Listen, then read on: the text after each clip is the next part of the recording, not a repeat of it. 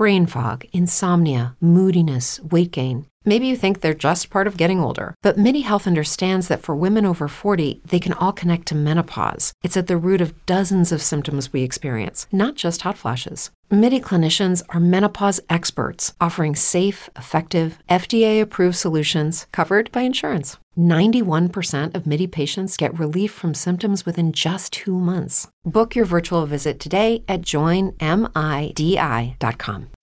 As humans, we're naturally driven by the search for better. But when it comes to hiring, the best way to search for a candidate isn't to search at all. Don't search, match with Indeed. When I was looking to hire someone, it was so slow and overwhelming. I wish I had used Indeed. If you need to hire, you need Indeed. Indeed is your matching and hiring platform with over 350 million global monthly visitors, according to Indeed data, and a matching engine that helps you find quality candidates fast. Ditch the busy work. Use Indeed for scheduling, screening, and messaging so you can connect with candidates faster. And Indeed doesn't just help you hire faster. 93% of employers agree Indeed delivers the highest quality matches compared to other job sites, according to a recent Indeed survey. And listeners of this show will get a $75 sponsored job credit to get your jobs more visibility at Indeed.com/podcast. That's Indeed.com/podcast. Terms and conditions apply.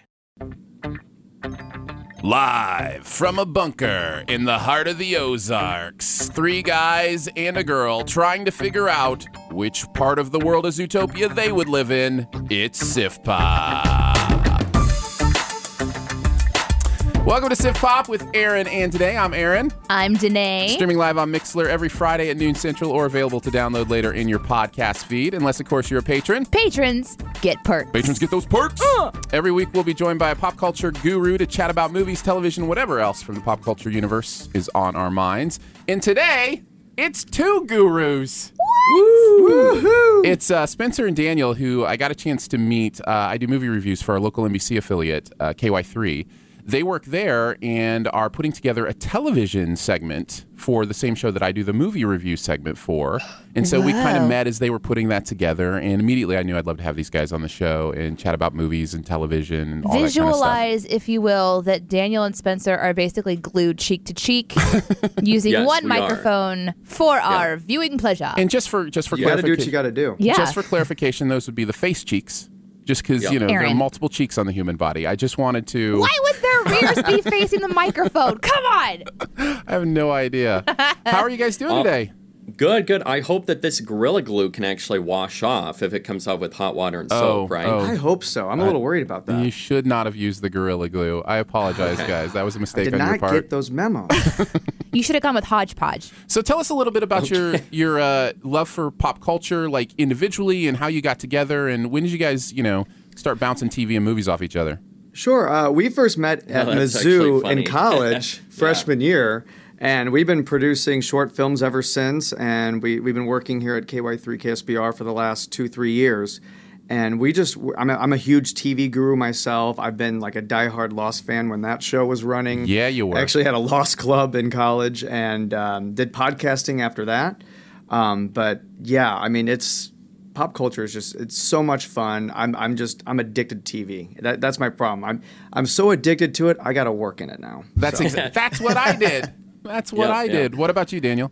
Well, actually, it's like Spencer was saying, we ended up meeting, and it was kind of a conversation that started over lunch, and I asked him, I'm like, hey, do you produce any short films or have? And so it just started from there because we both met, and we shared our love for just in general entertainment. I'm a big entertainment buff. I love TV, film, equally love music, and I'm kind of just ingrained into the culture. And a lot of the short films that we've actually produced have always taken a lot of, whether it be film, TV, music at the time, and we incorporate that into whatever we're producing. And so that's kind of like our ode to whatever's happening at the time, or it's to kind of showcase what maybe inspired us. And so from all the above, it's just been one of those things that, if we could talk entertainment all the time, we would, because it's that fun, and it seems like the conversation can just keep going and going and going. And of course, if you get Spencer and I in a room, we could probably talk until the end of time about all pop culture. And we almost have. And we almost, yeah, I think so. We haven't slept in 8 years, by the way. Glued cheek to cheek. We've only got an hour today, so the end of time is not in play. But okay, I understand. Time constraints. So until next time. Yeah. Okay. So you guys produce films together, or have done that? We have, yeah. That's cool. Yeah, ever since, like Spencer was saying, since Mizzou, we actually have produced multiple short films, a few of them being award-winning. And, of course, here in Springfield, there is a film contest, Sado 48. You have 48 hours to complete a short film. In the last 2 years, Spencer and I have actually produced that. I mean, it goes from coming up with an idea to editing it and turning it in within the certain time limit within 48 hours. Quite the challenge, but but you guys don't sleep anyway, so it works out fine. Yeah, exactly, exactly. You were already trained. You already knew what you were going to do. Yeah, we were the inspiration behind iRobot. Yeah, or it's the Zika virus, one or the other. Yeah, I'm not entirely sure what's keeping us up. Yeah. Oh my goodness. What would you say is like your shared passion in pop culture together? Like, what's that thing you guys connect about, TV show, movie, or otherwise? Would you say sci-fi? So I'd say sci-fi, yeah. Because I mean, from the very beginning, we deeply love Back to the Future, and that is kind of like our trilogy that we've always talked about. And time travel has always been something that, from film to TV. Lost, of course, that was another big show as well that we always gushed about as much, but I would say sci-fi. Sounds like the smoke monster's in the room. Yeah, I know. What was that? Boy. Just the Man in Black coming through, you know. All right, run. Just exactly. run. You're going to have to run cheek to cheek, but run. Yeah. We're in a circle of ash. I think we might be okay for just an hour here. We might buy a lottery ticket. Nice. With the numbers. So you guys watching 11/22/63? Actually, read the book. Yep. Phenomenal. Okay. I've yet to get. Here's the thing, we got Amazon Prime. Mm-hmm. We have Netflix. Mm-hmm. We have yet to get Hulu, which is very sad. I've heard nothing but good things about this series. Of course, anytime you get J.J. Abrams in a room, you get Stephen King in a room. I mean, you're going to have total entertainment gold. But I mean, I am excited and stoked to see kind of the differences they have. With Jake Epping as that character in the novel versus James Franco. Yeah, with James Franco. I was going to say the actual series. J.J. Abrams and Stephen King are one thing, but Franco. I mean, there's the gold, right? Yeah. I mean, that's how you really get a project greenlit. Debatable. That's the icing on the, it's the icing on the cake. Let's be real. There you go. Have you guys seen it? Yeah, I'm enjoying it. I think I'm through. I think there's 3 episodes. I'm through however many there are. Yeah, there's 3 episodes out. I'm having a good time with it. Time travel is always a little bit tricky. But, it is. But it's been interesting. Dealing with paradox and that sort of thing. Yes, he gets very specific about I get particular about my rules. time travel. Yes, yeah. and this is something that you've said ever since we've been doing our show together. Anything that involves time travel, it has to have a defined set of rules because if you don't do that, then there's too much nebulousness going on. There's too much paradox. If you go ahead and right from the beginning define your rules of time travel for me, I can live in those for you. I can suspend my disbelief and live there for you. But if otherwise, it becomes a bit muddled for me. So. Absolutely. And not to jump and harp back to Lost, but I mean, at least they had a philosophy with whatever happened. Yeah. Yeah, exactly. So at least that was a locked thing. There's other shows like pun right now. Pun intended, locked. Yeah. No pun intended there. But like I'm watching like Legends of Tomorrow, and they can actually change the timeline. That's kind of the whole premise of the show. And so that's kind of interesting too, because they're jumping around multiple ages and trying to stop Vandal Savage from conquering the world in the year 21, I believe it's 66. Mm-hmm. So again, each universe has to define their own time travel rules. Otherwise, it gets very muddy, very confusing, and then you got to deal with the grandfather paradox, the ontological paradox, and then I'll stop with the scientific terms there. So and then Terminators eventually. Oh yeah, then you got Terminator. So the best time travel movie in my opinion ever is 12 Monkeys. I think they handled it perfectly in that movie, but that's just my opinion. Oh, interesting choice. What do you say makes it stand out? I think it's the whatever happened philosophy is one I lean to, and 12 Monkeys portrays that in the clearest and most definite way I've ever seen a sci-fi movie do it. So plus it becomes part of kind of the plot and the twist and everything, and it's just I thought it was really well put together. Is that also one of your favorite Brad Pitt films? I was going to say, Pitt's awesome in it too, so that doesn't hurt. We did get a question from the chat that I wanted to throw at you guys since you're Lost guys, and then we'll get into our first segment. Did you like how it resolved? That's the question everybody wants to know. the answer for the most part, I think, culturally has been no. But what did you guys think? Going into season 6, coming from season 5 that was very scientifically driven with the Dharma Initiative in the 70s, as season 6 started, I was hoping so much for answers. But once I realized the direction that they were going, that it was going to have more of that spiritual character driven ending, I actually was okay with it. I enjoyed the ending. It's very full circle with the first season. If you go back to the first season, it's very supernatural. There's no real science involved in it. They didn't really introduce the science until season 2 with the Dharma Initiative, Desmond pushing the button, that sort of thing. So honestly, I can understand why people are upset and they wanted definitive answers.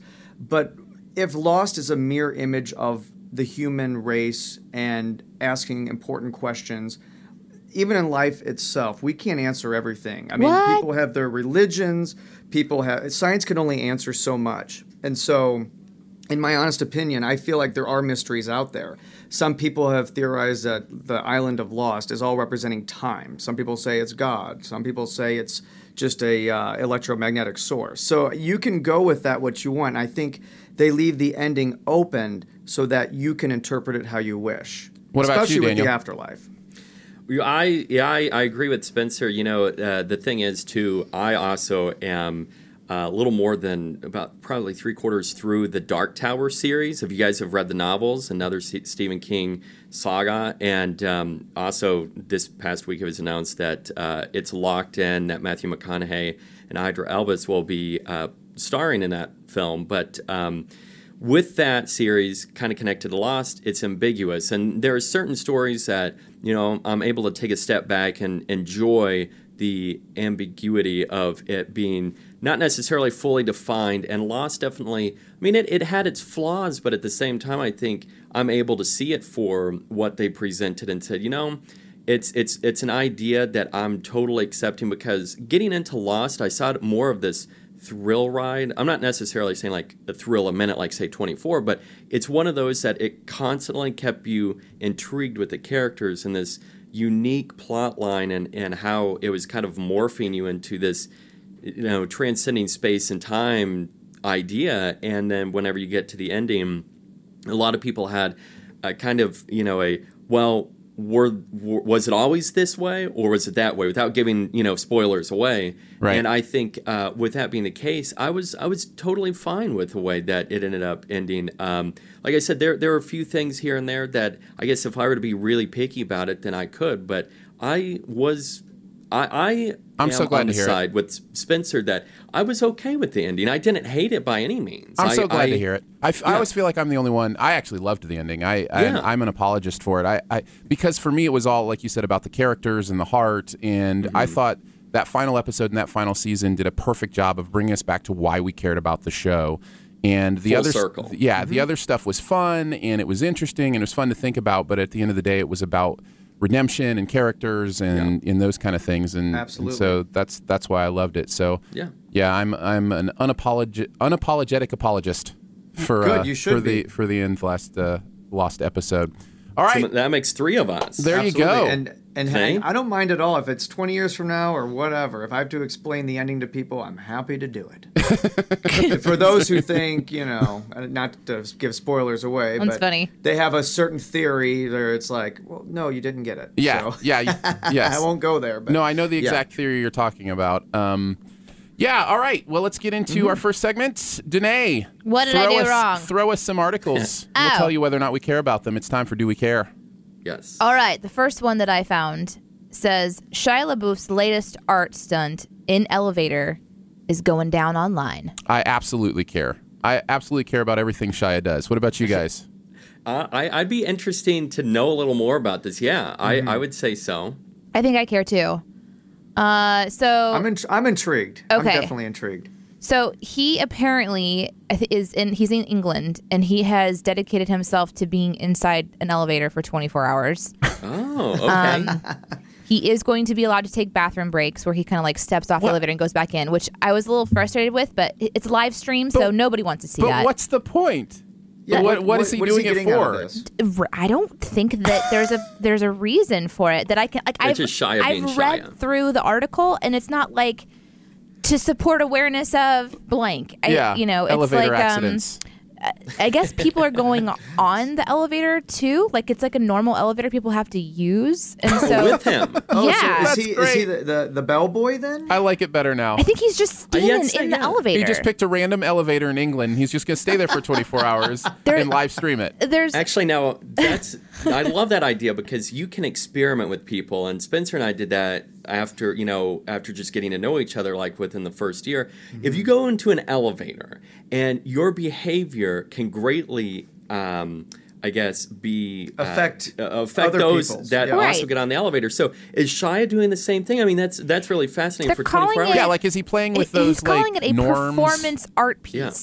But I don't know if it's performance as a character or if he's just being himself. I feel like he's just experimenting with humanity. Sure. Right. Which is fine. Have you ever done that thing where you're the only one in the elevator with another person and you decide to stand right next to them? Yeah. Oh, yeah. Yeah. Just play with kind of spatial norms and those kind of things. Or it's really fun. It's really fun when you get a group of friends and you face backwards. Oh, yes. And then when people enter the elevator, they join you. And they do. Almost always. Do. They will try to be like everybody else and face the other way. So exactly. It's really interesting stuff. Yeah, I definitely would be interested to see more about that. Well, then get on the Google, buddy. Just do it. Just do it. So live streaming Shia in an elevator. Yeah. Yeah, and what I can't tell because it's in England, I can't tell if it started and then it's ending this morning or tomorrow morning. Like, I'm not sure about the time differences because there's already been a couple of tweets that have been, like just met Shia in the elevator. Apparently, I had a dark conversation compared to everyone else. So I don't know what's going on. The other thing that would be interesting to know is if this was pre-planned or he just showed up in an elevator one day and said, I'm going to stream this for 24 hours. Was it spur of the moment or, was it pre-planned? That's the best. With Shia, it could be either way. Yeah. All right, the next one is new Lego set features stay-at-home dad and working mom. Do we care? Interesting. Oh, that is interesting. I'm going to say no. Yeah, I mean, no, I don't really care. I'm gonna say yeah, just because I don't know. I want to. Why? I'm gonna say yes too, which means we're in a dead even. Split. So what happens with a hung jury? So I'll just give a real brief, like a teeny bit more, exactly what you think. They are releasing new characters that include people in wheelchairs, single dads that have babies. I saw the wheelchair Lego. Yeah. The single dad one comes with a stroller and a baby in the stroller. And then like a bottle. So I think they're just trying diversity, trying to promote some diversity, which I think is really neat, especially on the heels of Barbie doing what they did. Yeah, I was going to say, it's much like the Barbie change that happened recently. Yep. And I think it's good for creators of any kind of content to think about how their content impacts cultural norms and how people see things and all those kind of things. So, it's valuable. All right, so the last one is Leonardo DiCaprio wins his first Oscar ever for Revenant role. Do we care? I care. Yes. And the entire internet says, yes, we care. Yeah, absolutely. So why though? Why do we care so much? Why did Leo become such a project for the internet? Such an ad. Since Titanic. I mean, we've just rooting for this character. Since Gilbert Grape. Yeah. Oh, that's true. Yeah. Well, there you go. It's true. Yeah, there's been a lot of people every year, and I think that the internet's kind of fun because then the memes come out. Mm-hmm. Yep. So now it's like the meme has officially died. There's no more, memes or GIFs showing Leonardo crawling towards something he can't get to. Now it shows him crawling towards it with a bear on top of him getting to the Oscar. So minus the Girl Scout cookies, because that was the big meme. Have you guys seen it? I think that was the picture of the night. Is that where he was? Yeah, it's like, who cares about the Oscar? I just got Girl Scout cookies. Yeah. I think you got Morgan Freeman on stage too. Oh, that was so funny. Same thing. And Morgan, he reached over and stole him. Did you see that? It was so good. Well, he does play God. I think he can get away with that. He can do that. Yeah, he's good. I think God's probably got an eternal stash of Girl Scout cookies. He's probably loaded up on the Thin Mints. I don't think he's wanting. There's a lot of other Oscar-less actors out there, like Johnny Depp. Oh, poor Johnny. Joaquin Phoenix, Edward Norton, Harrison Ford. Depp. He's like the Hugh Laurie. He keeps getting nominated for things and he just never wins. And I feel bad for the guy. That's what I was going to ask. Who's next? Do we think it's Depp? Is Depp now the big cause? Do we need to? Okay, let me go through the other ones and you can tell me. Okay. There's just a couple more. Okay, there's John Travolta, Gary Oldman. Oldman should have an Oscar. Gary gets my vote. Robert Downey Jr., Liam Neeson, Bradley Cooper, Not Liam. Sigourney Weaver, and Amy Adams were the ones that were mentioned in this article. Sigourney never won. Yeah, that is fascinating. Amy Adams is interesting too because she's played some great roles too. So if you had to give it to one, Oldman. For me, it's Gary Oldman. He's such a phenomenal actor. He really is. And he'd be number one for me. It's surprising to me that he has he been nominated? What's he been nominated for? Do you know? I can do a quick Google search. You've got Google? With my smartphone. Didn't Gary Oldman play? Yes. In The Fifth Element? Yes. How did you remember? See, this is why I don't have to know anything. Somebody reads my mind. It's an amazing superpower. I don't ever have to know. It's the power of Gary Oldman. Well, and he makes great villains too. I mean, even the underrated movie Book of Eli. I mean, what a great character. Yeah, for sure. Yeah, it'd be really interesting to see if he ever even got a nomination. Honestly, I'm going to say I'm rooting for Oldman, but I think the next person from that list that will win an Oscar will be Bradley Cooper.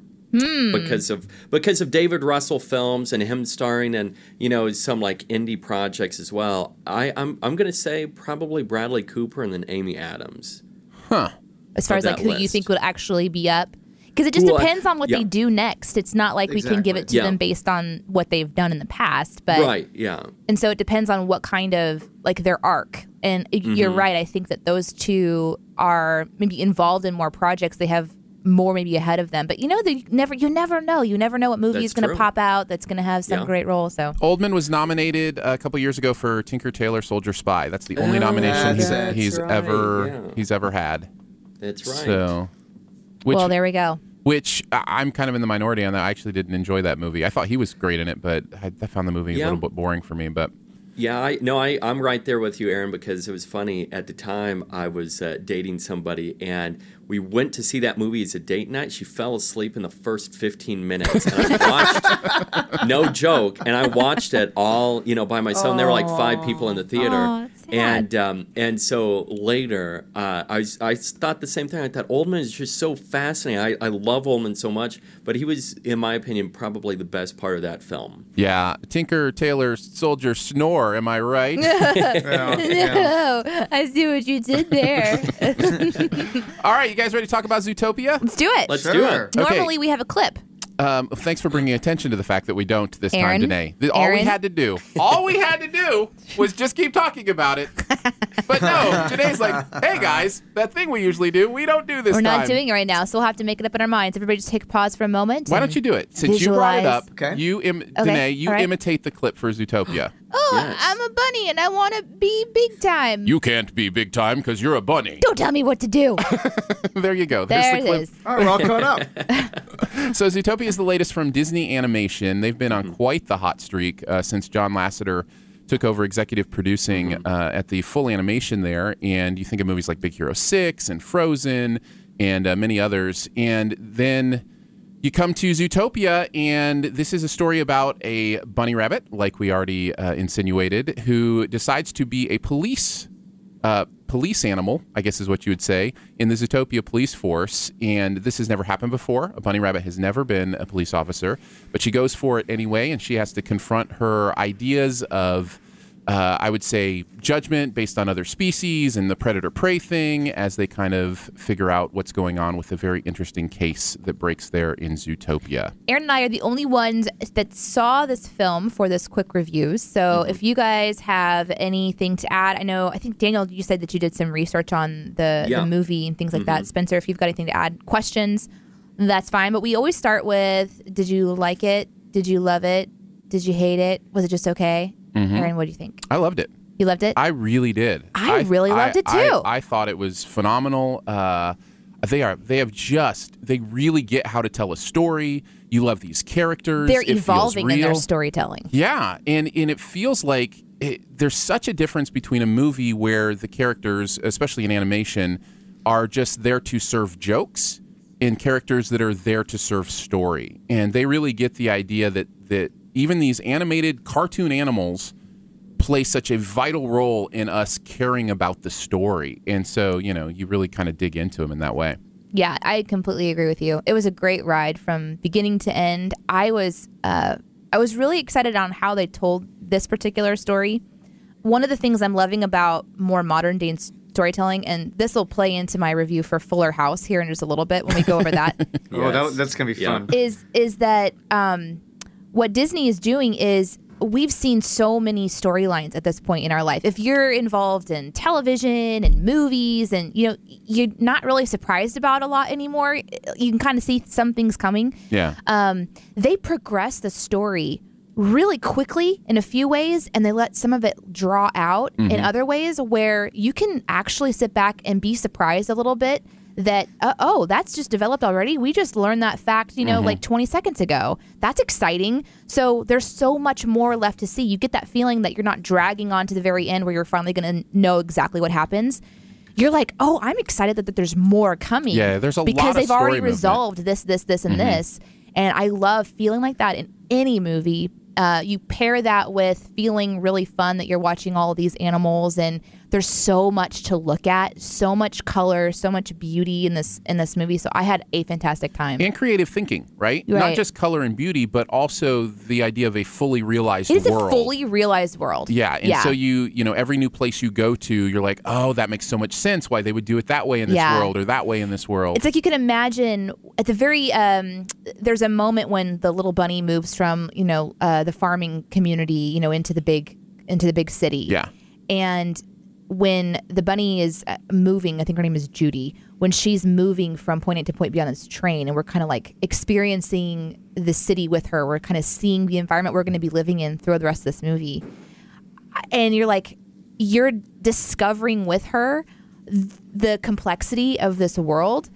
And there's every kind of creature imaginable there. And you can kind of imagine around the round table with these guys developing the story, like, okay, guys, your team's small animal, your team, teeny tiny, smaller animal than you thought of before. Okay, you guys are the big animals, and you have to think of a way that you would function inside of a city where everybody's together. So it's really, I wish I would have been in those meetings because they developed some really creative ways to visually tell us how everybody can function under one kind of city roof, so to speak. Daniel and Spencer, tell us a little bit about your, kind of thoughts in just whatever marketing you've seen for it, whatever research you've done. What is the movie, what are some questions you have, or what are some thoughts that you guys have? Yeah, well, Rotten Tomatoes almost gives it a perfect score. It's at a 99. Audience gives it a 94. Oh, it's so good. It's highly rated. Well, and the crazy thing is last night, as I was telling you guys before we got the show started, I was looking at that and looking at, the show times for it, and it was at 100%. And I thought, what? I have not seen a film, even an animated film, at 100%. And of course, now it's sitting at 99%. But for critics, that is. But it's crazy because I know with everything I'm hearing, I've heard nothing but good things. Even people, talking about going to see it, preparing to see it, but also the marketing behind it has been pretty insane. Absolutely. Because I actually found something that was really fascinating, that they actually created the Real Housewives of Zootopia on Bravo. What? Yeah. It was awesome. Oh, my goodness. Yeah, the marketing behind the film, it's just because, leading up to the Oscars, you had the how they were parodying the films that were up for nomination and a few TV spots. And then you also had them, long before that, doing some really interesting marketing for the film itself. And so I think, behind this idea, not only do they have this very unique story from what I've read about, but it's also this idea of okay, you know what, we're going to go all hands on deck. We are going to make like this really zany marketing ploy. That's amazing. If you're original in that, you're able to attract people, because one of my big concerns is that you see the same trailer over and over and over again, and it reveals everything about the film. That's why we don't watch trailers. That's true. We are trailer free. We go in without any kind of concept of what is happening. In fact, I think I went up to it and I said, I'm looking for a zoo movie. Something. Because the guy hadn't replaced the banner for the theater just yet, so it was still for something else, and I didn't know where I was supposed to be going. And so he had to tell me Zootopia, and I was like, yeah, that's it. I really don't have any, but what you're describing is really great, because at the very end of this movie, I wanted more. I wanted to be in that world longer. So for me, it's kind of like, now I want to go back and watch that Housewives things, because I want to go back and live inside that universe that they created. Well, and that's the thing that I love with films that end up using extras, and they go out of their way to really try to market it and show that not only it's not just the film, but they're trying to like provide this world, like they create their own universe that's so unique to its story and draw you in multiple ways. That you got to see more. Yeah. I love those kind of ideas, as opposed to just like seeing a trailer for the film. You're getting much more than that. Right. And like the Real Housewives of Zootopia, that's a really interesting Do you guys thing. see this as a top front runner for next year's Oscars for animated? Yeah. I hope so. I mean, there's not much else to go with right now. But, I mean, it's still early in the year, but absolutely. I think this one for me, I usually try to forget about movies I just saw because I don't enjoy movies all that much. But this one, I'm like, I really think this one's going to stick with me. It felt like, and this is something I said right after the movie, and I love it when a movie does this to me, because usually I'm like, oh, that was great. Glad I visited there. We don't have to go back. With this movie, I was like, I want to see sequels. Yeah. Like, I want to go back to this world. Like, there are more stories to tell here. What was one of your favorite parts? Kind of, best thing, worst thing? Well, let's talk about the great stuff. First of all, the voice cast is perfect. I agree. For this. Yeah. And what Disney has done, and this comes from Lasseter, he did this with Pixar too, is they cast their voices based on character instead of based on name, like, names that you might know. For instance, main character, Lieutenant Judy or whatever, the bunny, is Ginnifer Goodwin. Now, you may not know that name, but she's Snow on Once Upon a Time. I knew I recognized her voice. I knew I recognized her voice. But here's hilarious. The thing. She's perfect for that character. Oh, yeah. And nobody may know really who she is. Bateman's great. Now, people do know who Jason Bateman is, but he is perfect for the fox that's in this, who we haven't even talked about. And is great. Alan Tudyk, who you may know from Firefly and some other things, does great in this. And then here's the other thing. They cast actual voice actors, which I love too, instead of screen actors. Like, do you guys know who John DiMaggio is? Yeah. He does the voice in Adventure Time for... Adventure Time! Come on and grab your friends. Yeah, that's the one. We'll go to very distant lands. Take the dog and Finn the human. He's Jake the dog. Fun will never end. It's Adventure Time. Yeah, there you go. He's the voice of Jake Sorry. the dog. He's also the voice of Bender in Futurama, and so he's a well-known. Who was he in it? John DiMaggio. Which character was he? Jerry Jumbo Jr. I don't know who that is. Do you remember? I'm having trouble too. But I'm just saying, my thing is that they cast based on people who will do a great job at getting character right, instead of casting big names that they can put on a marquee, and I really think that's valuable. One of the things I felt was really, and I'm curious, Daniel and Spencer, if your guys' research kind of talked about any of this stuff, they did an expert job of bringing attention to some very serious topics. Like, very serious topics. Talking about racism, and then fearlessness and how you fail. Identity politics. Identity politics. Yeah. Labeling people, judging people. Like, it was so, like, I mean... It was real. It was real stuff. Like, you're sitting there going, yeah, like... And still accessible for and all ages. Totally applicable to our life today. Yeah. Dealing with, the predator versus prey, where you can't judge all of the predators because not all of them are the same, but then are they? It was serious, but they did such a good job of doing it. A lot of that predator prey stuff was very much a stand-in for race stuff. Yeah. And absolutely. And it was it was powerful. Because they went places. Yep. They didn't tiptoe around some things, They had some really strong imagery. Did you guys have anything that you saw about that and what you're looking through? Well, on IO9, I was reading this article, but they also mentioned the point of like Nazi cats versus Jewish mice. And they don't specifically say that in the film, obviously, but they have a lot of connotations to that, to the whole kind of Nazi Germany situation. Oh, that's interesting. That is interesting. Yeah. And you guys are talking about imagery, and on top of that, the other fascinating thing was that I've seen that the film uses a lot of Easter eggs to past pop culture and film and TV.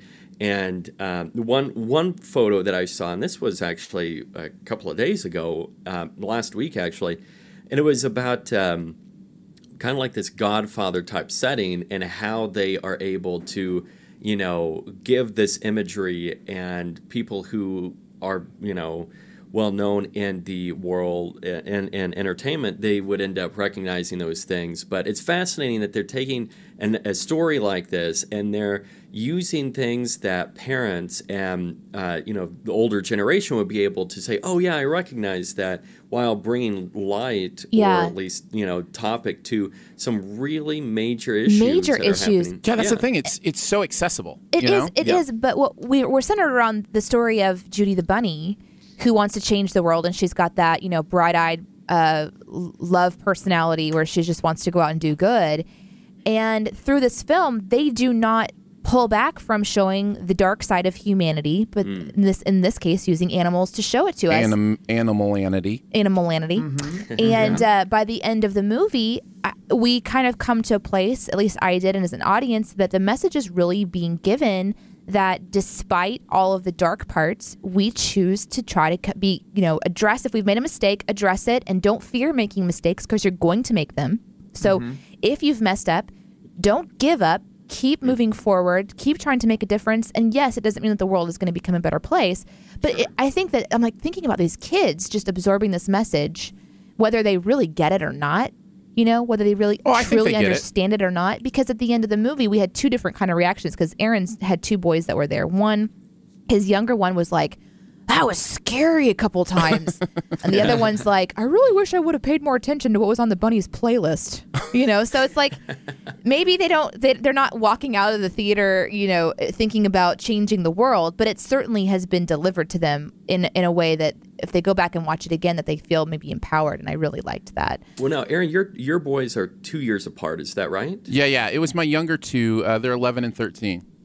Okay. When I was thinking, the other fascinating thing with that is whenever you go, and especially a film like this, from what I've been seeing, is that you walk away and everybody has a different reaction to it, like a different interpretation of, this is how it made me feel, these are the issues that I really honed in on and picked up.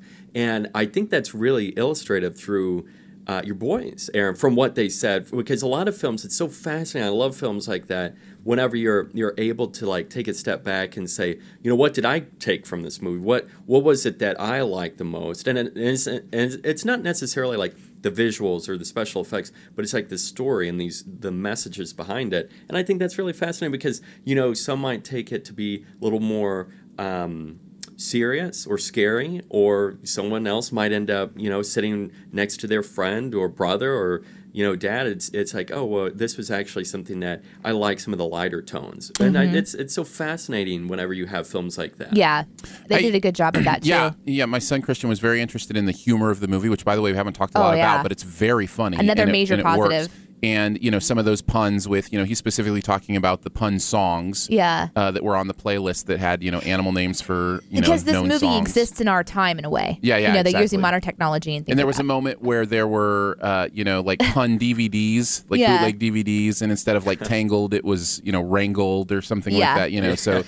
That kind of stuff was really, really funny. And then my other son was talking about the darkness of this movie, which we also haven't really spent a lot of time on. We spent thematically talking about it. Right. But there are some moments in this. The visual presentation are almost horror movie-like in that there are a couple jump scares. And your youngest son, he actually said, I don't think that I would want anybody under the age of 8, 9 to see this. He felt like he was right on the cusp. That's what he told me. He said, Dad, this should have been PG-13.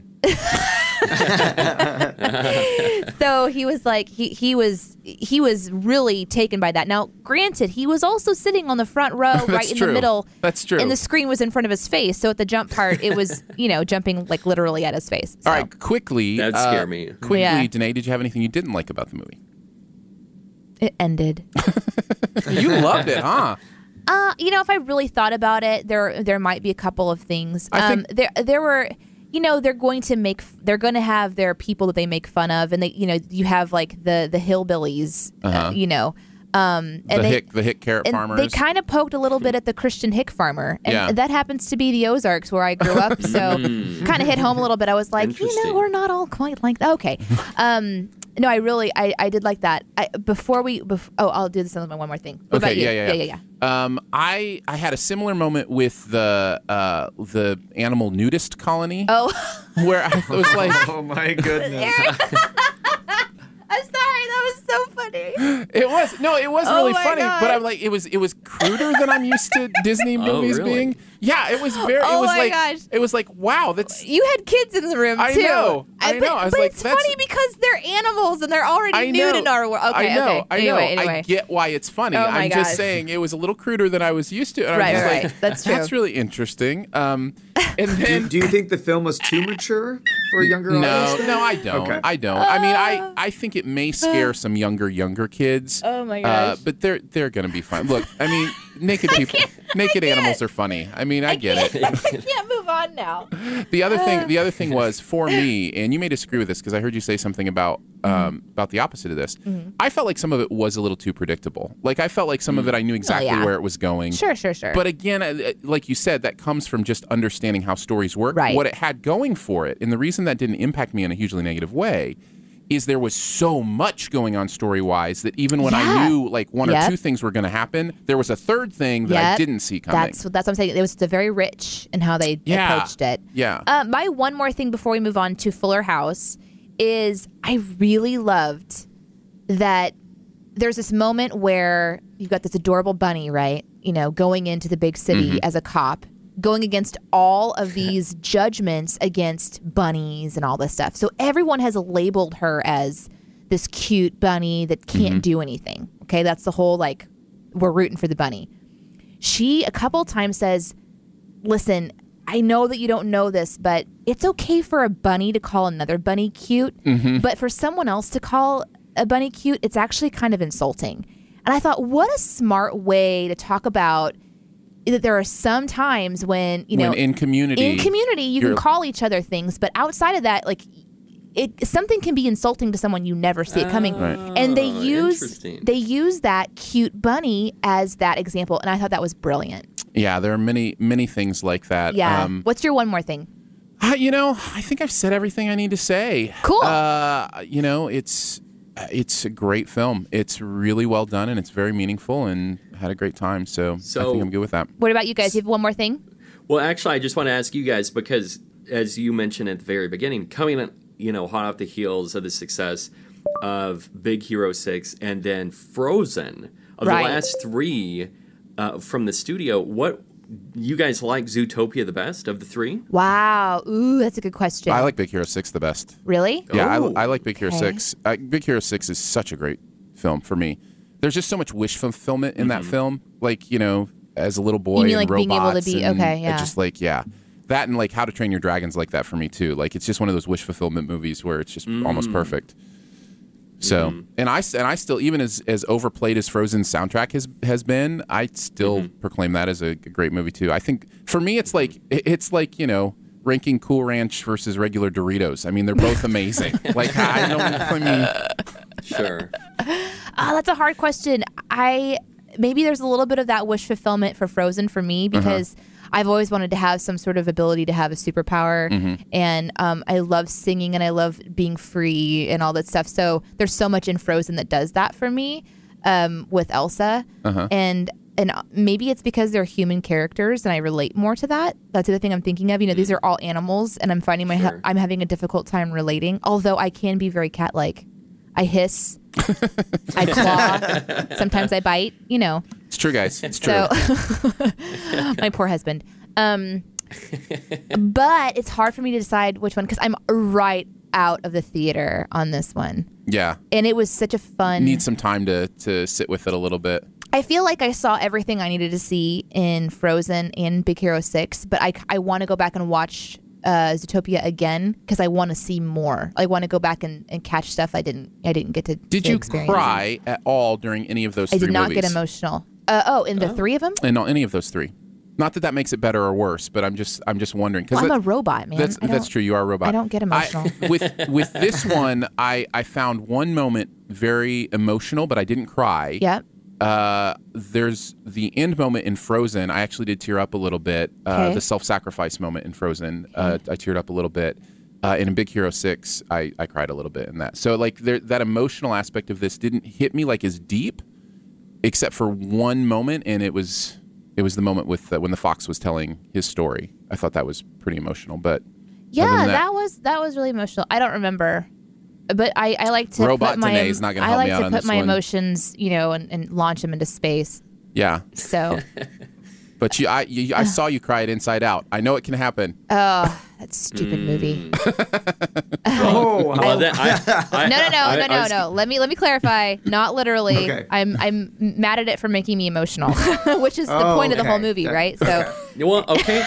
Well, and now I'm curious because of last year, Inside Out was just so smart. Yeah. Oh, yeah. What did you guys think was smarter, Zootopia or Inside Out? Inside Out. Inside Out. Hands down. Okay. Yeah. Okay. Because it's a different level. Because Inside Out changes language, right? It changes your ability to communicate with people about how they're experiencing emotion. Mm-hmm. I don't know. That can happen with Zootopia, with it allowing you to have a conversation and use examples from the movie to talk to people in your life. Like, oh, you remember this part, the Fox flashback, for example, bringing up the topics in that moment, being able to talk to either young people or whoever was with you and use that as an example is different than being able to say, I think that I have disgust at the helm right now. And if you've seen the movie, you understand where I'm at. Mm-hmm. You understand that there's something kind of going on, or I'm pretty sure I should let, sadness come into the picture, but I've put her in her circle. People, you know what I'm saying? So that's why I think that Inside Out will always sort of trump. I will tell you, it's so funny that you just said Trump, because I was going to go to the fact that this movie, this movie has so much to say about what's going on politically right now. If you really think about it, I can see this entering kind of the cultural conversation of what our politicians are saying, who they are, what they believe in, and all Your that. phone, man. It hates you. Just don't bring attention to it. Oh, okay. It's just you just let it go. It's okay. Let it go. Very nice. So, anything else before we move on to Fuller House? Yeah, y'all? we'll talk about it. Well, I was going to say Trump is like a really good segue into Fuller House. Yes, that's what I was thinking. Let's talk about Patreon just a little bit first. Danae, tell us a little bit about how people can support this podcast. Yeah, you might not know this, but our entire network of podcasts exists because our fans support us financially every month.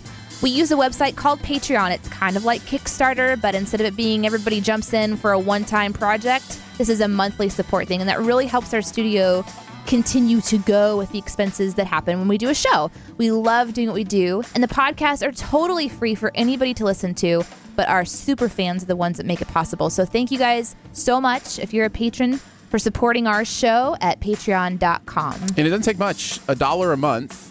Gets you some nice perks. $3 a month gets you the show early. $10 a month, there's even more perks. So you can go We hug you. We hug you. Yeah. Yes. No, that doesn't happen. Go to your house. I mean, we will. We will. Yes. A Danny Tanner hug. Oh. We kick down your door. No. And squeeze you. So you can give however you're feeling is right for your budget, and it helps keep us going. You have already launched three weekly podcasts here at the Shoe the Dough Podcast Network. So thank you for doing that. If you want to support, check us out at patreon.com. That's patreon.com/Aaron and Danae, and you'll see all of the information there. There's also quick links at our website. That's aaronanddanae.com. There you go. All right, everybody sing along. Dooba-doo-bop-ba-dow. Whatever happened to predictability? The milkman, the paperboy, even on TV. Afternoon TV. Let's talk a little bit about Fuller House, released on Netflix last weekend, I think. And first, I'm curious to know how much everybody has watched. I've watched the first 2 episodes. Danae? I watched the first episode. Spencer? 4. Daniel? I actually went through the first 5. Nice. Wow. You're the winner. Well, here's the reason why. Here's the reason why. You were drugged. I was drugged by Danny Tanner's smile. And I couldn't resist. Are you sure it wasn't Uncle Jesse's smile? It could have been his as well. And it's lucky guitar that he keeps forgetting. Okay, well, then I have a question for you right off the bat then. Go right ahead. Should I... So I've only watched the first one. Should I judge the entire series off of the first episode? Well, Spencer and I have an interesting way of talking about TV, and ever since Lost, I've gone with what I call a 4 core. Anytime there's an interesting show, I give it 4 episodes, and then it's yay or nay, because Going back to Lost, I mean, I thought the first episode was phenomenal, but I really was not sold until Walkabout, and that was the 4th episode. So since that series, I'm like, oh, you know what? There could be a powerful episode in a series by 4, and if it doesn't hit that mark, I'm done. Okay. So I gave this one 4. I've actually said the same thing, but I do 3. I call it the 3-episode test, which is, you have to give it... Nice. Because the pilot is always different. The pilot's just going to be the pilot. Absolutely. The second episode, it's just finding its footing. By the 3rd episode, they really should have some sort of sense where they're going. Okay, but this one isn't a pilot episode. This is a Netflix but series. It is. No, because in Netflix they create the whole thing. Well, sure. So it's not like, okay, we're going to do one episode and see what everybody says. They're like, okay, we're going to produce this But many. You do realize other shows do that too. Like when an episode has a pilot, they've already got 6 or 7 in the can. No. Yes. No. So it's not like, I'm an expert. That's not true. That's actually not true. Debatable. It's not true. It's debatable because there are a few shows that have a pilot and then they wait a few months and then they get back to it. I mean, Man in the High Castle did that. Man in the High Castle did that way back. If you flash back 10 years, I like Jericho these guys. did that. I like these guys because even though I had no idea that was true, they are backing me up. That's it. They're kind of backing you up. We're sidestepping. Yeah, that's right. Yeah. So since you guys, 4 and also 5 episodes. Aaron, how many did you say? I saw 2. You saw 2. I saw the first 2. Okay. Yeah. And the reason, let me clarify. The reason I did 5 is because the 5th episode is titled Mad Max, and I just wanted to watch it because of obviously coming out of Oscars season and Mad Max being the winningest film at the Oscars. So, anyways, that was the reason why I went with 5, and that one was kind of like I was falling asleep. Uh-oh. I was literally falling asleep to it because this show is what I would say to me. It would be a good show to watch right before you go to sleep. It's already a Nick at Night show. Exactly, it is a Nick at Night. Just saying.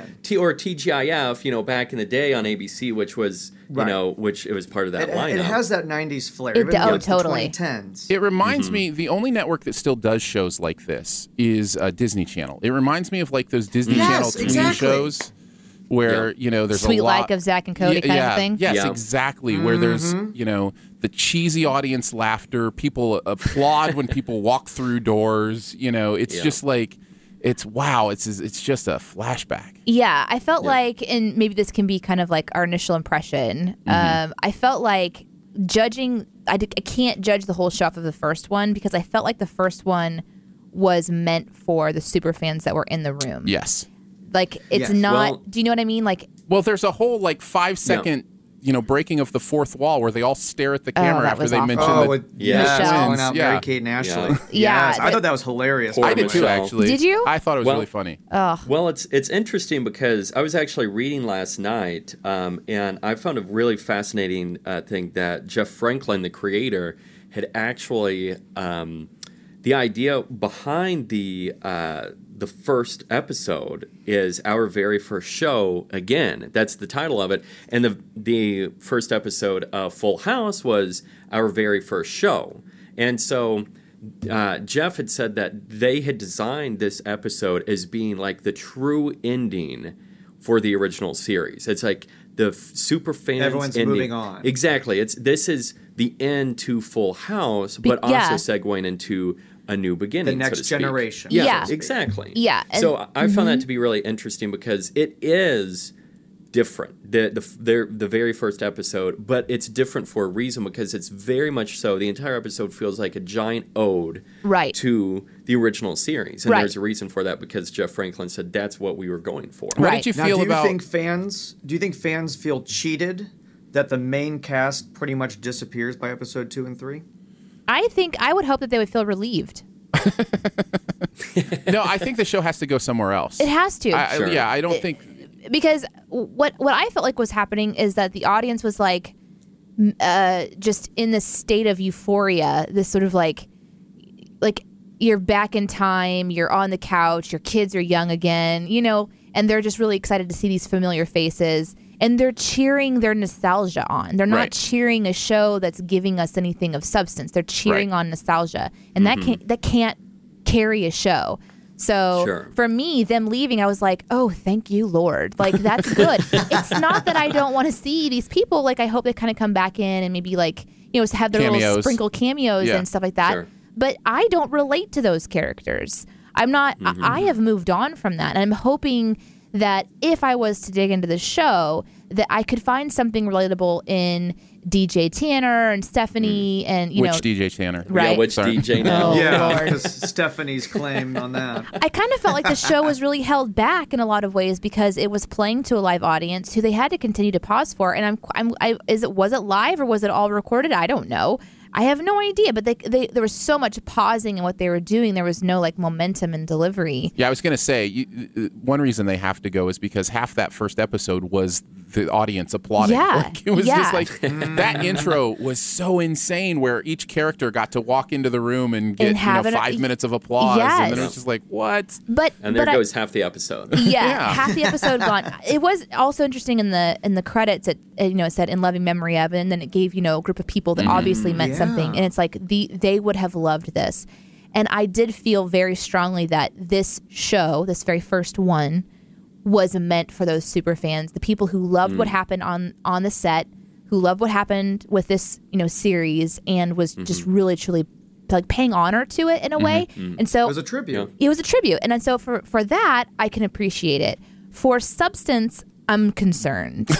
Sure. What did you guys think about? What did you guys think about the split screening of the song? The song. Singing Flintstones? Yeah. I love that. Again, it's going back to what you were saying, that this is a tribute. This is an ode to the fans, the super fans, as well as the people who created the show. Yeah. So again, I honestly enjoyed the pilot. I thought it was a nice flashback. It was very nostalgic.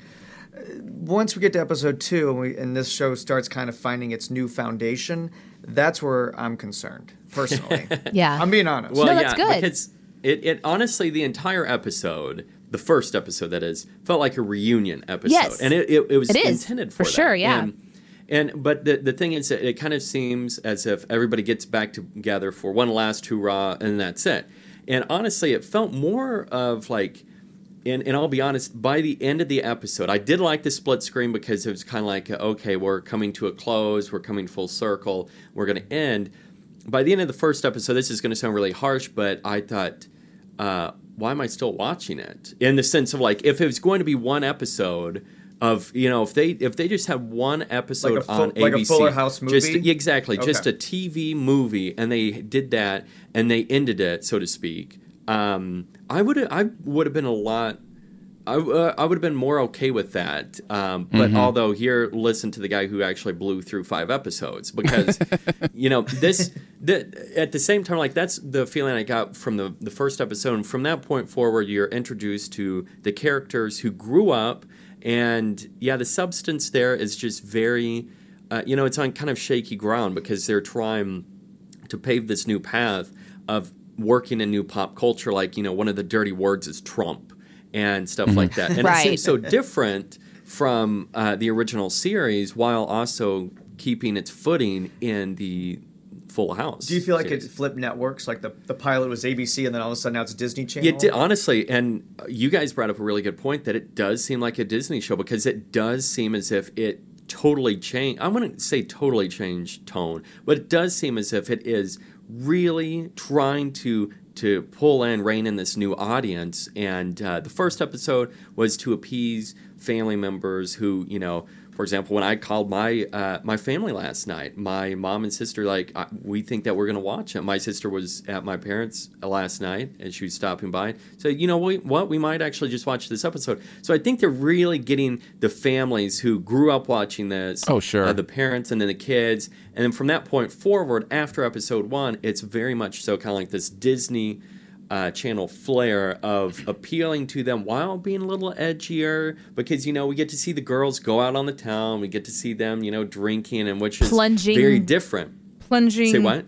With a nice V right on the cleavage. Yeah. Well, I there's felt like the cleavage show now. went Disney Channel, ABC Family, and then back to Disney Channel, just in that scene. Yeah. Right. Yeah. I'm just not. I left behind laugh track sitcoms a long time ago for good reason.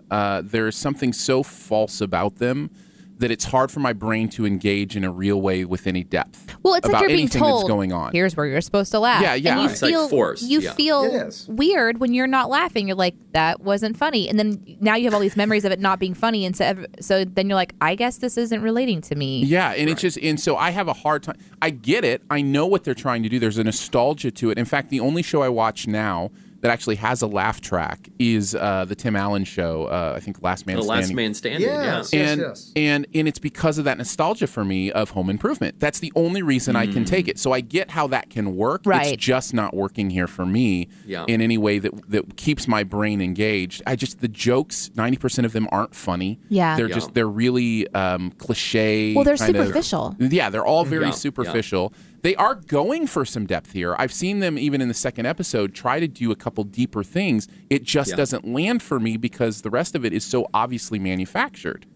Yeah. I guess, and only having seen one episode, there's a couple of things I for sure am annoyed by. And one of them is the whole forced relationship thing, which you begin to see at the very beginning, which is, well, first you have DJ asking Stephanie why she's not married and having kids, which always just makes me insane. Like...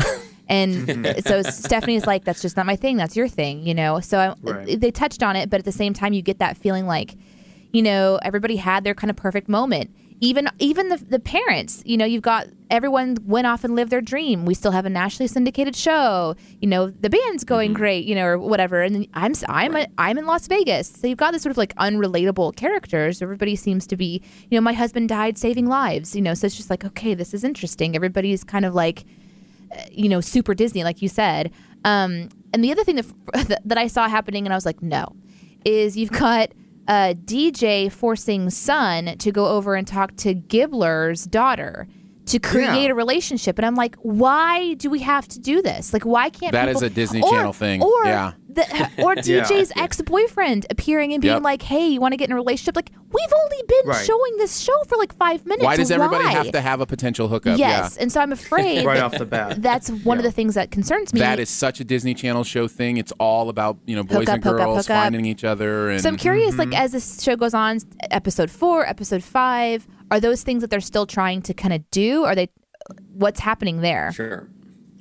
Yeah, wouldn't you agree that kind of continues? Yeah, I mean, it's that Disney Channel ABC Family, does everyone even know what ABC Family is today? Did they change their name, apparently? Yeah, I think they did change their name. I forget what it is, but yeah. But like Pretty Little Liars, shows like that, it kind of has those elements. You got to have relationships involved. You got to have that boy next door. You got to do that sort of thing. And is it just weird? Is it for me that Gibbler and her daughter are moving in? I feel like that's just odd to me. Yeah. But maybe it's just me. I mean, maybe they're trying to complement the original. Well, now it's very Brady Bunch. Yeah, exactly. Now, I like the idea of like Gibbler, especially in like the original Full House. I was okay with that, where they kept giving the annoying neighbor coming, who kind of already lived there, but her moving in and all that. Definitely, I wouldn't say it felt forced, but there's so much to it that just to me started kind of falling flat. And you think it's too convenient? Yeah, I do. I do because I mean the most convenient thing is that they keep the exact same thing. That it's just Gibbler just keeps coming over and she's the next door neighbor. But it'll be interesting to see how they morph this. Past, because now it's been picked up for season 2. But the one thing I kept thinking as well is that Full House at the time that it aired was all about, being part of shows that were like wholesome and, family oriented. This, at the same time, there was so much that, I guess it's that new wave aspect that whenever I watched it, I saw like little glimmers here and there of what the show was, but I kept thinking, why should I be thinking or watching a show about what a show once was or what the original show was? Because I want to be able to appreciate it for what it is, and I can appreciate it for what it is because I think it's still trying to find its footing from what I've seen. Mm-hmm. Yeah. And, it might be going that direction, but I think that's where I'm really kind of feeling that disconnect. There's just too much great TV on to spend time on a show like this, in my opinion. Yeah. Like, it's just there's too many things I haven't seen that I want to see for me to go back and revisit something this surface. So I guess I'll ask this as we close out our discussion on Fuller House. Basically, yes or no, will you watch the next episode on your queue? No, I will not. Daniel? I will only watch it if I'm really tired and there's nothing else. If Netflix kind of forces me and it says, hey, you also could continue watching Fuller House. I'm like, maybe. Depends on how much more Danny Tanner I want. You're halfway there. I'm halfway there, but I'd say no, truthfully. Danae? I can't find myself relating to anybody. Yeah. And that's a big thing for me. My favorite character is Max, based on just episode 1 because I like the kid. I think he's great too. He's great. He delivers his lines really fun. He's got a good sense. Yeah. So it'd be kind of fun to see like what the kids are able to do. But I think I'm out. Yeah, I'm out as well. For me, it's it's all summed up. We've killed it. It's all summed up for me in. Do you remember when they all sang together and it was so obviously lip synced? Like it was so bad. Like that's the whole show for me. Like yes, it's a beautiful song. There's beautiful sentiment to it, but it's so false and it's so fake that I just can't buy into it. So that kind of sums it up. Rest in peace, Fuller House. Yeah. Rest in peace. Yes, exactly. Yeah. All right, we like to finish up the show with our buried treasure. This is the one thing in pop culture that has impacted you recently that you want to let people know about. Can be from any area of pop culture. Danae, why don't you kick us off today? I, as always, like to only talk about apps. I got addicted to Candy Crush Soda. I did not mean to. Wow, that's been out a while. Whoa. I know. Let's just briefly talk about it for just a second. Okay. I was bored. It was a bad decision. I hadn't played Candy Crush in a long time, but I was like, let's just see what this one is. And I decided very specifically I'm not going to be linking this to my Facebook account because we all know what happens when you do that. Yes. You lose friends. Oh, I thought you forfeit your key to heaven. I thought was how that works. Well, that's part of it, I think. I actually kind of enjoyed it. Super colorful. You're back to just popping things, and there's lots of bright colors, and you feel like you're being successful. But once you get to level 45, you have to have 3 friends. Oh, it's over. Before and they, so I totally forgot that's how Candy Crush was. Is a mercy you used to have today. to ask your friends to help you get to the next level. Right. And I'm like, you guys are following a really horrible form. Like, yeah. It's time to drop that. Now I have Everybody to delete hates the game game requests because they do let you have friends that are like in the game that they're your Soda Crush friends, which I think are probably all bots. I'm not sure. It's been 6 days now, and none of them have. None of them have. So I actually am going to delete the game. It's a mercy killing today. It's a mercy killing. You don't need this in your life. It's a spring cleaning. Yeah, you don't need this in your life. Like Febreze. But for 45 game, like let's say you got to travel and you just want something mindless to do. It was actually pretty fun. There you go. What about you, Daniel? Oh, boy. Honestly, I would have to... This is going to sound really strange, but... disco music. What? That's awesome.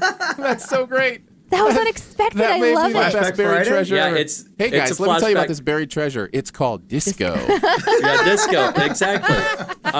Here's the thing. I started watching. I don't know if you guys have seen it, but it's fascinating. It's Vinyl on HBO. I have heard about it. I have not watched it yet. And it's Martin Scorsese, Mick Jagger. They're the executive producers. Scorsese actually directed the first episode. Anyways, it takes place in 1973 in New York City, and it's such a fascinating time because that's whenever you get, within like 6 months, you get punk rock. Hip-hop. Hip-hop, and then disco. And so, anyways, I was going back, and on my, I was actually... just going through and cleaning up the house, and Donna Summers comes on my playlist. Nice. And I'm like, you know what? I don't get enough of Donna Summers and some other older music like that. I'm not talking about like the old, R&B knock on wood. I'm talking about the full-fledged disco knock on wood. So, yeah. There you go. And that's... I think from now on I might start running to disco music. There you go. Yeah. There you go. Staying alive. Yeah, exactly. You should fashion one of those fishing poles and then hang a disco ball in front of your head like you're running after the carrot in front of your head, but use a disco ball. At night have a light on there. Yeah. Yes. I think if someone were to see that, it would, you'd be a YouTube sensation. Yeah. Then instead of the helmet with the little pilot wings on top, it's just disco ball spinning and it's just shooting out these lasers. And anyone who gets hit turns into a disco lover, immediately grows a fro. I'm loving this. Exactly. So be watching the news this week, and I might be arrested. I hope not. This just with that, because it might be one of those things. It's like, oh my gosh, we don't want to turn you into Fuller House and have to cancel you. I know. I don't want to be like Danny. It's like, all right, sorry, I gotta go. I have a show to do. Bye. Yeah. All right. What about you, Spencer? Oh boy. TGIT is always fun on ABC. I will admit that I love How to Get Away with Murder. Guilty pleasure? It is. I would call that my guilty pleasure show. Absolutely. Okay. It is so much fun. But not just that show, but I'm also geeking out with Legends of Tomorrow on CW and on NBC. And we've talked about this, Aaron, but You Mean the Apocalypse. Yeah. Which is now, I watched last night's episode, no spoilers here, but it totally went from this dramedy into total drama. As the clock is ticking for this comet to hit, and I just think but it's just really interesting. It's with Rob Lowe and Jenna Fisher from The Office, and it's really getting serious. It's really hitting home with these concepts of, what is important with the last days on Earth, and are we going to survive? And so, TGIT for me overall, over spanning 3 networks, I totally geek out. And jumping back to Legends of Tomorrow, it is cheesy as can be, but you know what? It brings out your inner nerd as a kid. It's like one of those Saturday morning WB shows, like Batman versus Superman or Spider-Man. And it's an adult version, but it's so cheesy, but yet it's a guilty pleasure of mine to enjoy a show like that. Legends of Tomorrow. Just to relieve the confused look off of Danae's face. I'm like, thank God it's Thursday. Yeah, thank God it's Tuesday, right? Is that what it is? Thursday. Thank God it's Thursday. On ABC, that's Shonda Rhimes. Basically, she owns ABC Thursday nights because Grey's Anatomy has been on for 13 years now? It's been on forever. Yeah, so it's that soap opera of Thursday nights. So, but it starts with Grey's, then Scandal, now How to Get Away with Murder, and then Shonda Rhimes is an executive producer, creator of these shows, and then she's got a 4th one coming out soon called The Chase. Whoa. Which is like Catch Me If You Can. Yeah. It sounds like. Oh, interesting. Aaron, what about you? What's your buried treasure? I found, to pull a Danae, I found a game app that one of my sons introduced me to that's actually really fun. Do you guys like, back in the day, Choose Your Adventure books? Yeah. Oh, my God, yes. Oh, yeah. Okay. Absolutely. So there's an app by 3 Minute Games called Lifeline. There's actually 3 of them. They are each 99 cents. And they are choose your own adventure in app form. And what's interesting about it to me, and the reason it's really kind of hooked me in, is basically your phone becomes communication for somebody lost on a distant moon. And so they're communicating with you, sending, like messages to you one line at a time, and then you're helping them through surviving on this distant moon. And what's interesting about it is, like, when you tell them to do something, it'll say, okay, I'm going to do this, and it'll say, Taylor is busy, and then so it happens almost kind of like in real time. Does it give you like that's really cool. Push notification? Yeah, when he comes back on comm, you'll get a push notification that he's trying to communicate with you, and then you go check out what he's saying, and then maybe give him another choice, and he's like, okay, I'll build that thing, and then he's gone for a while. Are you responsible for his life? And I was going to say, are these life and death decisions? Yes, some of them are. Oh, man. Do you remember those little keychain things where you had to feed your Tamagotchi? Was that Yes. Okay, is it kind of like that where you're like, if you don't feed them, they die and you feel bad for it? No, he is an independent human being on another planet, but he is depending on you to make some of these decisions, So is it like The Sims meets... I don't meets Sam Rockwell and Moon. Sam Rockwell and Moon. Boy, what a great movie. So it's like that. So there is some of that to it. But what's interesting is it's all text. It's not like you're seeing anything except his text messages to you. It's like this guy from a distant moon is texting you in real time with these questions. Exactly. You're giving him the orders. Oh, my goodness. So it's called Lifeline, and I'm having a great time with it. And I actually just finished Lifeline, so I'm getting ready to download the second one. And I will say, because we all know Choose Your Own Adventure books, I got to the non-dying ending without ever dying. Congratulations. First time through. I went back and replayed it. Tyler appreciates that, or Taylor, or whatever his name is. Taylor. I went back and played it so I could kill him a couple times and see how that worked. But, while you were doing that, Aaron, were you singing Ground Control to Major Tom? No, I wasn't. Oh, okay. I did the drum part. Did you hear that? No, I did not hear the drum part. I'm sure it was very well done. I did a really good job. All right, that's all we got, guys. It has come to the end of another Sift Pop. Thank you so much for being with us today. And thanks for those who joined us in the live chat. If you have not yet joined us for a chat while we record with a live internet audience every Friday at noon Central on Mixlr.com/Shift. Shoe the Dough. Don't forget, Sif Pop is part of the Shoe the Dough podcast network. You can find out more about other live and later shows on the network by following the feed. That's at mixlr.com/shoethedough. That's mixlr.com/shoethedough. You find out more about Aaron and Danae. That's us at aaronanddanae.com. Huge thanks once again and applause for our gurus today, Daniel and Spencer. Thank you for having us. Well done. It was so good to have you on the show. Absolutely. Well, hopefully we get renewed. I know. Yeah. How are your cheeks? Are you still glued together, guys? Or? We actually broke apart during the discussion of Full of House. It helped split us apart. That's gross. Yeah. That's really gross. That helped us a lot. Yeah. That's really gross, guys. And words of DJ, have mercy. Don't forget, a much love and gratitude to our Patreon supporters as well, I should say, for giving monthly to make this show and others on the Shoe the Dough network possible. Thanks, guys, so much. Support starts at $1 a month, comes with some really fun perks. You can find out more info at patreon.com/Aaron and Danae. Also, if you know of a podcast or have a podcast idea that you'd like to see on the Shoe the Dough network, make sure you let us know. All feedback is welcome at aaronanddanae@gmail.com. I don't know what that was. I have no idea what that was either, but you should do it again. As humans, we're naturally driven by the search for better. But when it comes to hiring, the best way to search for a candidate isn't to search at all. Don't search, match with Indeed. When I was looking to hire someone, it was so slow and overwhelming.